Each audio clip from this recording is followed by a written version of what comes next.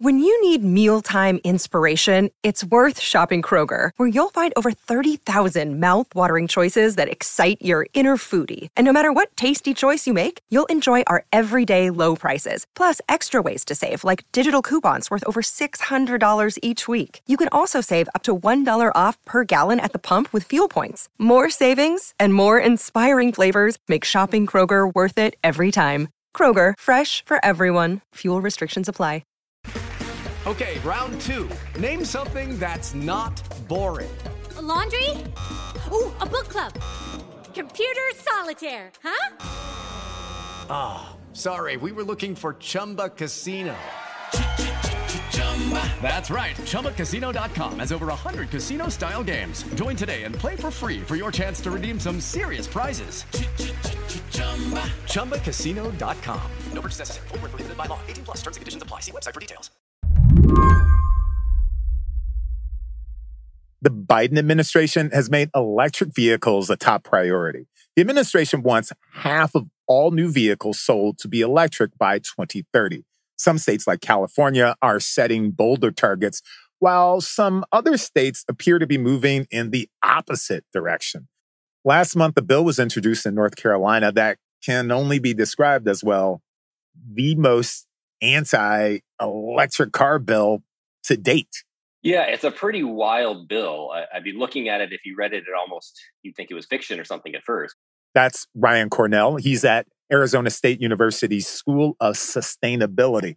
He's got a really cool title, Senior Global Future Scientist. Here's what he has to say about the North Carolina bill. One thing it would do is it would make it so that if you're shopping at some place, you were going to a restaurant, and they provided chargers out front for people to plug in at, it would need to show up on the receipt somewhere exactly your, estimated how much that cost was to you, the consumer, from that, charger that was out front. It also would have it so that if you provide chargers, you also need to provide gas stations, which seems pretty much, something that's not feasible. I don't know of any restaurants that would want to put in, a gas station out in front of it. Electric vehicles are almost mainstream. As battery technology advances and gets cheaper and the price of gas goes up, the impediments like range anxiety and cost are beginning to disappear. Ryan argues that it makes more sense to own an electric vehicle now than ever before. There are so many advantages to an electric vehicle. It's easier. You don't have to go to a gas station once a week. You start with a full charge. A lot of the impediments that prevented people from wanting to get an electric vehicle years ago are no longer there. And so if you're trying to push back and you're going to try to stymie things, you're going to try to stop the electric vehicle, this type of antagonizing electric vehicles just for the sake of antagonizing them might be the most effective strategy. According to Ryan, this North Carolina bill has one goal: to keep people from buying an electric car. It really does kind of demonize the electric vehicle, and that people are going to look at their receipts and see that line on there and think, oh, that's not something I like. I don't want to be paying more for someone else's car so they can plug in. This is something that's just purely there to, put obstacles in the way of electric vehicles. Will electric vehicles be the latest flashpoint in America's culture wars? Now, there are some legislators in North Carolina who believe that electric vehicles are getting a free ride. But is the latest opposition enough to slow down a technology that seems destined to be the future of transportation? Today on the show, what's next for electric vehicles? I'm Sonari Glinton, filling in for Lizzie O'Leary, and this is What Next, TBD, a show about technology, power, and how the future will be determined. Stick around.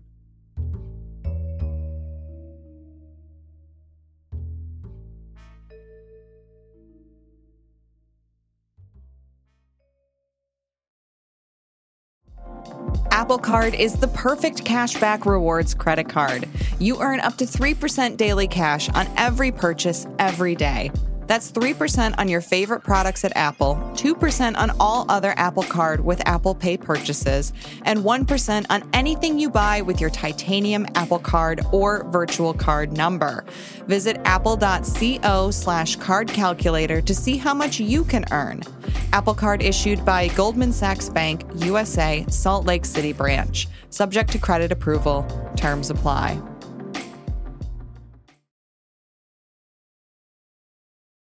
EVs are just still a very small fraction of auto sales. What's keeping these cars, if they're better, out of the hands of consumers? I think and this might seem like an oversimplification, but more and more people need to come in contact with them.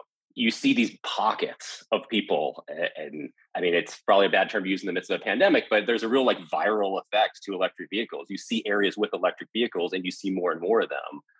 The vast majority of people I know own electric vehicles. And I don't think that's anything extremely odd or unique about us, other than the fact that a few of us got electric cars and a few others got them. And once you drive in the car and you start to see some of those advantages, the average cost of an EV is pretty similar to what the average cost of a car is today. People don't realize how easy they are to charge. And so there's a lot of misconceptions, and just people haven't seen one. They haven't sat in one. And I think that when more and more people do that, that's when I think it's going to kind of just continue to escalate in terms of the number of EVs you see on the road. I live in Los Angeles, and I saw the gas here. There was a gas station where gas is $8. And it's a lot of money. How much of a driver of new EVs do you think that is? I think it's going to be a driver, and especially if it stays high. I think in the short run, people can they'll push through, and it doesn't impact their buying of a vehicle as much. But as the amount of time drags on that the prices are high, it for sure is going to increase the demand for electric vehicles. You know, the unfortunate thing is that cars are tricky to get right now, and there's a lot of demand for electric vehicles. So there might be that individual who's looking at the gas prices and think, I'd really like to go out and buy an electric vehicle, and may not be able to get one, that day. Hopefully they can. Maybe there's, the ability to. But I do think it's driving people in that direction. I saw a study that was before gas prices went as high, and it showed that there was a 40% savings in the cost of ownership with an electric vehicle. Will it really actually save me money?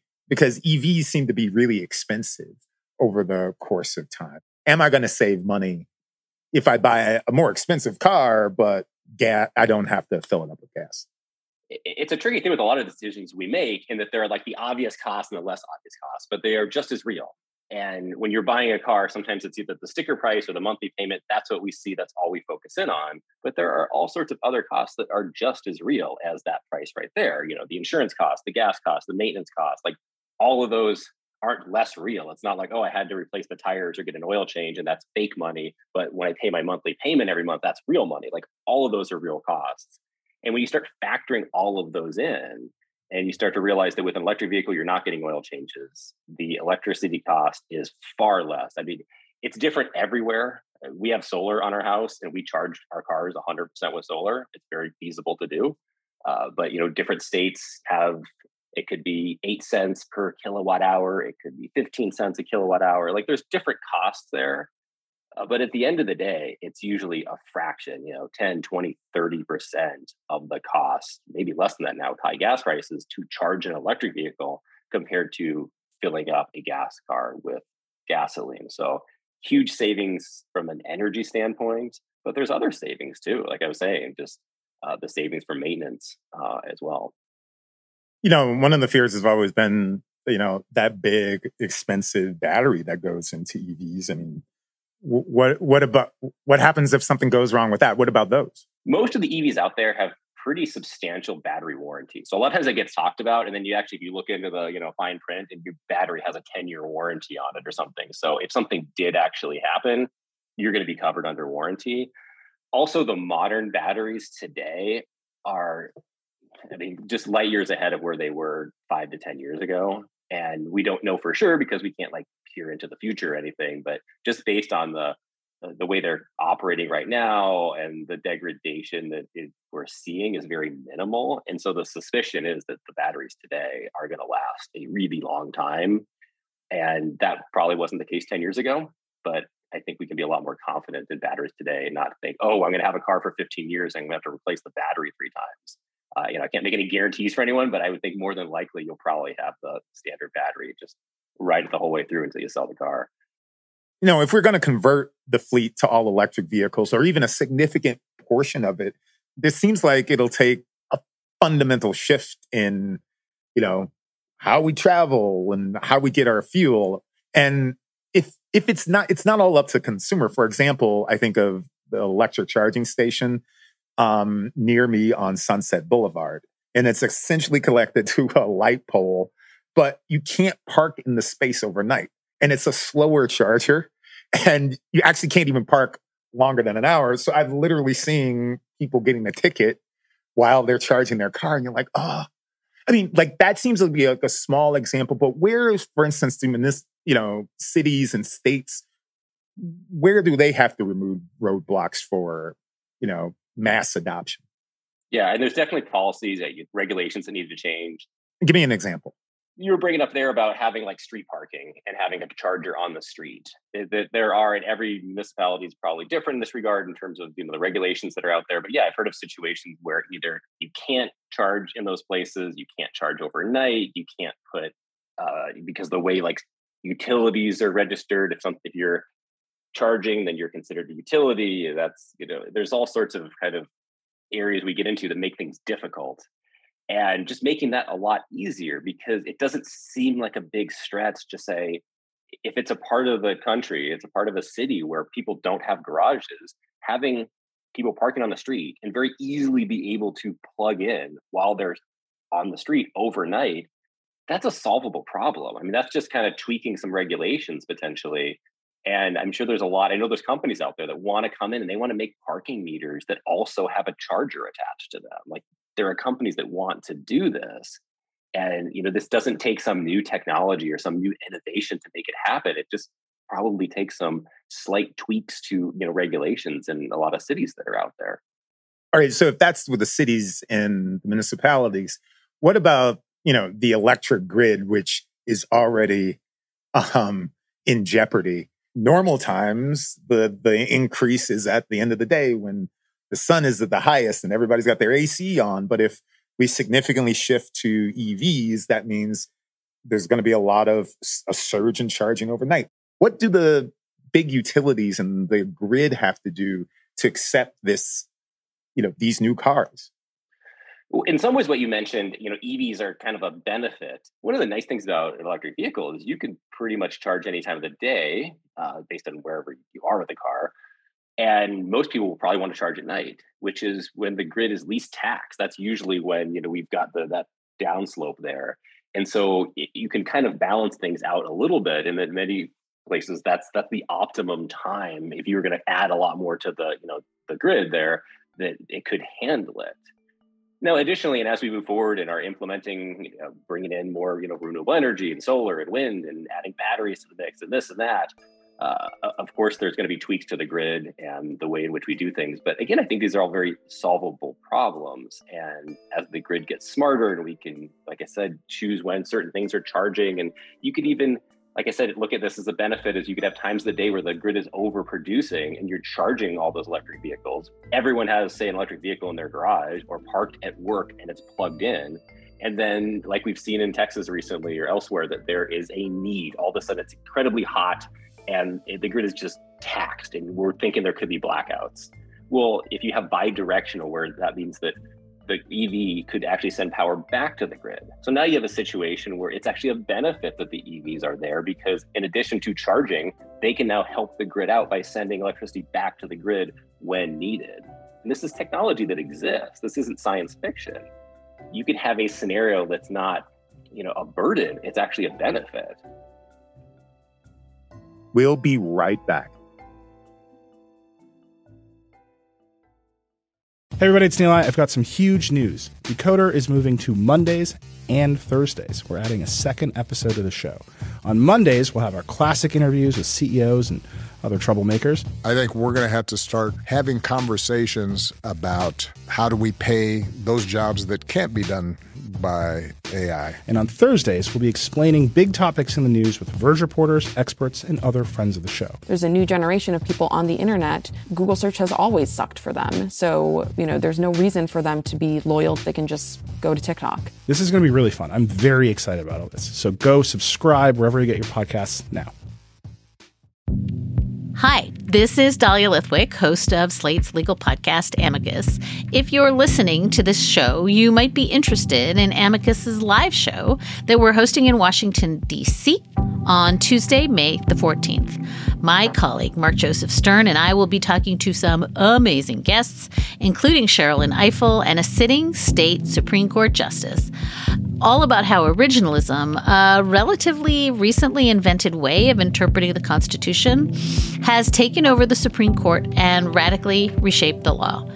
It's been doctrinal rocket fuel for the conservative legal movement and facilitated the rolling back of abortion rights, the expansion of gun rights, and the obliteration of the separation of church and state. And as another wildly consequential Supreme Court term careers to its end, the court's originalists are on a tear. But there's something you can do about it, and we hope you'll join us in D.C. on May 14th to explore the possible pathways out of the current situation. Go to slate.com/Amicus Live for tickets. There are a bunch of goalposts around the globe for getting to, say, eliminate the gas car, going to all EVs, where there's the car companies or states. 2030 seems to be is one of those places that is a big goal of getting, whether it's in California, across the country, getting us converted. What are the challenges that we face? And I wonder, because of this bill that we talked about, what are the political challenges in the way that keep us from mass adoption? I think one political challenge sometimes can be polarization. My hope is, and there's been a little bit of this, but hopefully don't go too far down this path, that EVs become polarizing and people don't want to buy one, even if it's the perfect car for them, just because it's not what they are finding politically palatable. So hopefully everyone can just be on board with getting a EV. But beyond that, making sure, I think infrastructure within the cities is something that we really need to focus on politically, in that if you have a garage, you're pretty much set. A lot of people don't realize it, but if you have an outlet, you can plug in. And if you don't have an outlet, if you don't have a garage, that's trickier. And we want to have charging on streets. We want to have it at workplaces. We want to have it at restaurants. We want to have it at parks. We don't need these fancy, high-powered chargers everywhere. It's great to have them on road trips, but just making charging as ubiquitous as possible and where you can charge anywhere. The standard wall outlets aren't extremely expensive, so just put them everywhere. More than a decade ago, I remember almost getting run over by, the late Senator John McCain's silent hybrid electric car, and he made a point of having one. How's the politics of EVs changed here in the U.S.? It's one of those things that kind of started out as being pretty bipartisan. I think it trended blue for a while, where that was almost a signifier. You got your electric vehicle, you're driving around, and people might feel like they were pretty confident in what your politics were. I think it's coming back towards the center a little bit, and maybe that's me being naive and just wishful thinking. But I do think that is happening, and part of that is just as it gets more and more into the mainstream. But I am worried, and circling back to something like that North Carolina law, that the intent of that could be to try to then push it back where it does become more politicized and be more of a signifier, and something that people will go to the restaurant and they will look at the receipt and say, oh, those darn EVs are costing me money and making my meal more expensive. I don't like them. And it becomes like, different groups of people. You're a gas person, you're an electric person, you're, this party, you're that party. What's interesting is that if you're wanting an electric vehicle, there are hundreds of them that will come on board in the years to come. But one of the problems that we've seen, for instance, with delays with the car industry this year have been supply chain issues. And it seems like that has slowed progress for many automakers. How big of a setback has this supply chain crisis been for the near future of, the electric pickup truck or electric cars in general? You're seeing it with all cars across the board. I mean, and that's the only thing is it's not exclusive to electric vehicles. I mean, it's just, I drive by some car dealerships frequently, and it's kind of odd to look at them, and they're pretty barren in contrast to years ago. Every single spot in that giant parking lot was full of cars, and now they're like half full or quarter full, which is odd to see. And so if you're trying to speed up the adoption of something and you are then limiting the number of those that can actually get to market, that's going to slow that down. And it's an unfortunate timing for it, because I do feel like we are at a point right now where you're seeing so many more, like you said, come onto the market, and we should be seeing that real kind of exponential growth. And we're seeing a lot of growth, but I think it would be higher if people could get the cars that they want. And especially with higher gas prices, people want electric vehicles right now, but there's a lot of people that want them and can't get them. All right. I have two sisters. One's 35, one is 57. They're both in the market for new vehicles. They've even thought about test driving EVs. I mean, they're very hesitant about it. What do you say to people like that who are hesitant, who hear all of this and they're like, that's fine. I'm going to keep with my manual transmission. What do you say to those folks? I mean, first off, it's a totally normal and understandable sentiment. I mean, we are comfortable with what we're familiar with. And it's, we've all grown up with going to gas stations. And that is just the normal. That is the paradigm that has existed since we were, kids and before that. And I will say, though, that once you switch to an EV, I can never imagine going back. The closest kind of like analog I can think of is an iPhone or a smartphone. That I would rather try to switch back to a flip phone than I would switch back to a gas car, because you get used to those conveniences. And so someone who hasn't maybe driven one for a week or a month, or is just kind of, they know a little bit about it, but haven't really experienced it in full yet. When you start driving one and you don't have to, it's really actually annoying to stop once a week and go to a gas station. We just have grown up with it, and it's a normal thing. But I mean, think back to other technologies that have changed and once upon a time seemed normal. We used to have to get up every time we wanted to change the channel, and that was fine. That was just normal. But now that we have remotes, going back to getting up seems really annoying. Or dial-up internet. I remember anybody who lived through the 90s, like, who's on the phone, you got the dial-up. I won't even try to imitate the noise it makes, but that was fine. It worked. I've usually used the example of like a TV. If someone said there's a new TV coming out, but an iPhone works perfectly too, and you're like, it works really well, it's a good deal, but you got to once a week bring it to someplace, fill it up with this kind of nasty fluid, and then bring it home, you'd be like, you're crazy. I'm not going to do that. And the reason is that we are used to plugging it in, and it's normal for cars because we're used to doing the opposite. And as soon as you flip that, going back seems crazy. Thanks for taking the time to talk to me today, Ryan. Hey, it was great talking to you. That's it for the show today. TBD is produced by Evan Campbell. Our show is edited by Joanne Levine. Joanne Levine is also the executive producer for What Next. Alicia Montgomery is vice president of audio for Slate. TBD is part of the larger What Next family. TBD is also part of Future Tense, a partnership of Slate, Arizona State University, and New America. I'm Sonari Glinton. Thanks for listening.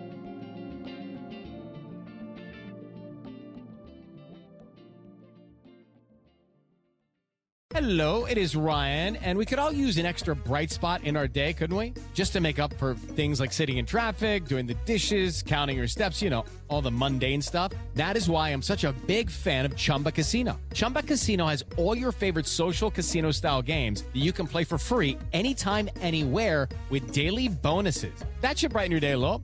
Actually, a lot. So sign up now at ChumbaCasino.com. That's ChumbaCasino.com. No purchase necessary. VGW Group. Void where prohibited by law. See terms and conditions. 18+.